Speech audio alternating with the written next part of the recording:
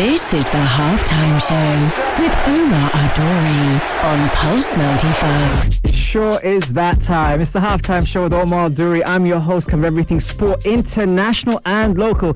Hope you're having a blessed day wherever you're tuned in around the world, whether it's 95 FM, pulse95radio.com, our app, Sharjah Broadcasting Authority, or if you're chilling at home watching us live on YouTube. And by the way, shout out to everyone who is tuning on the Instagram live. Oh my God.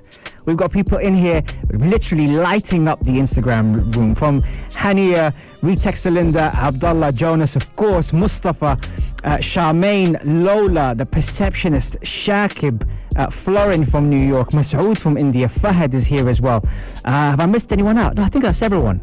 Or is there more people? Maria, oh man, the best. Maria is here as well, although she was having a nap. She's up now to watch her husband on live on the radio. And who do we have on the show today?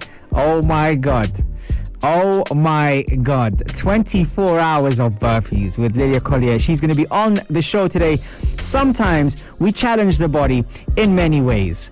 When you set larger than life challenges, the mind, body and soul play such an integral role in execution. My next guest embodies all the above as she faces her own personal goal of 24 hours of burpees. Now, it's not just that. There's a lot more to this than meets the eye, because the reason why she's doing it is why I have her on the show. And all for a good cause. We're going to be talking to her about that throughout the hour. So don't go anywhere, folks. On the only place to be at 3, the halftime show on Pulse 95. This is the halftime show with Omar Adori on Pulse 95. It sure is that time. It's the halftime show with Omar Adori. I'm your host, cover everything sport, international and local. And what a delight it is to have my guest today on the show. Lily Collyer is on the show. Lily, what's going on?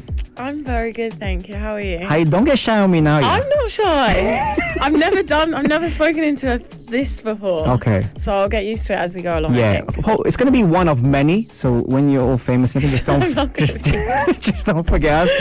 Lily, you've got a massive challenge coming up. I do indeed. On Monday? Yes, Monday the 2nd. And it's 24 hours. 24 hours. Of burpees. Incorrect. And that is one heck of a challenge. Mm-hmm. Talk to me about how this came about. So I love to give back. So I'm always looking to raise. So I wanted to do something this year, especially to raise money for charity. And as you know, I'm going to be doing it for Mind Charity, which is a mental health charity. Very close to my heart. Extremely close to my heart, actually. Considering everything that everyone's been through with the pandemic. But actually, I was inspired by someone who actually did it back in home in London. Okay. And she did it, I think, in January time, and I looked at it and I was so inspired by it. I was like, wow, what a challenge, like how you are with me, wow, what a challenge. And I just thought, I was thinking to myself, could I do something like this? Could I do something? And the thought of it gave me anxiety, excitement, nerves, everything. And do you know what? The last 6-7 weeks since I've started really, really putting my mind to the test and training intensely for this, I really can do this. Yeah, absolutely. I'm definitely, I can, and I will. What is it about challenges like this that make you embrace all the above? The anxiety, the excitement. What is it about it? Because what we put on this earth to do, really. There's so much your body can do if you just put your mind to it. So if your mind's in the correct place, if your mindset is strong, your body will follow. Your body will follow. You just need to make sure your mindset's strong. And my boss, Jonas, he's got a strong mindset, and he's very, very much dialed that into me the past. Well, since I met him, actually, he's very good in that sense. Strong mindset. So, yeah, it's always good. It's always good to grow and build that mindset. So, yeah. I like it. And with that, talking about that, the whole challenge came about when you said, all right, you know what, I need to do this. I need to do this for myself. I need to do this for what I believe in. Why mental health? Mental health is something I've struggled with personally, and I think as many people have, especially when COVID hit and we had the pandemic, those really difficult 2 years, depending on where you spent lockdown, to be fair. Yeah. Because I had some people here in Dubai, and then back in the UK, lockdown was hefty. It was really, really hard for people. And being one of them, knowing I was quite naive to mental health before. I knew it was a thing. I knew it was real. I knew it.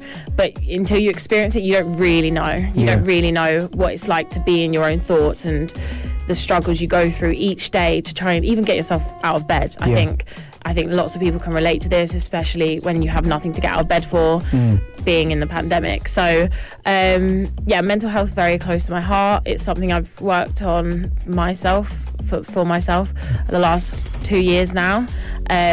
Just always you're stronger than your thoughts. That's why the message that I like to put out nowadays is that you can be much stronger than your thoughts. So. And for those people that are going through it, and obviously people go through it every single day, what have you done to kind of help you get back on track in that sense, to help them get back on track? Movement. Okay. Lots of movement. So through fitness, through like training. I can't explain.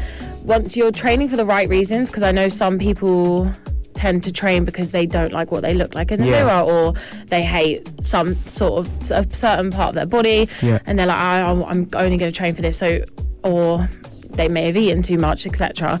Some people train for the wrong reasons, but when you switch your mindset to train for the right reasons and to train for performance, to train to see what your body can do, see how strong you can get, see your first push-up, your first pull-up, like a PB on a squat, like your strength, etc. Once you start to switch your mindset to performance, the rest follows. You then look great, you feel great, you look great, and then your mindset's just so much stronger.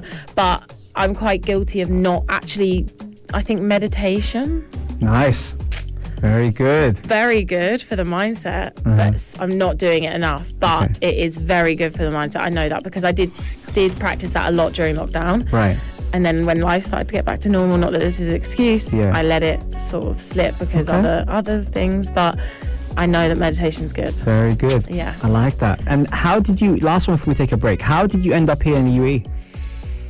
I booked a flight. I landed on Christmas Eve and I winged the whole thing.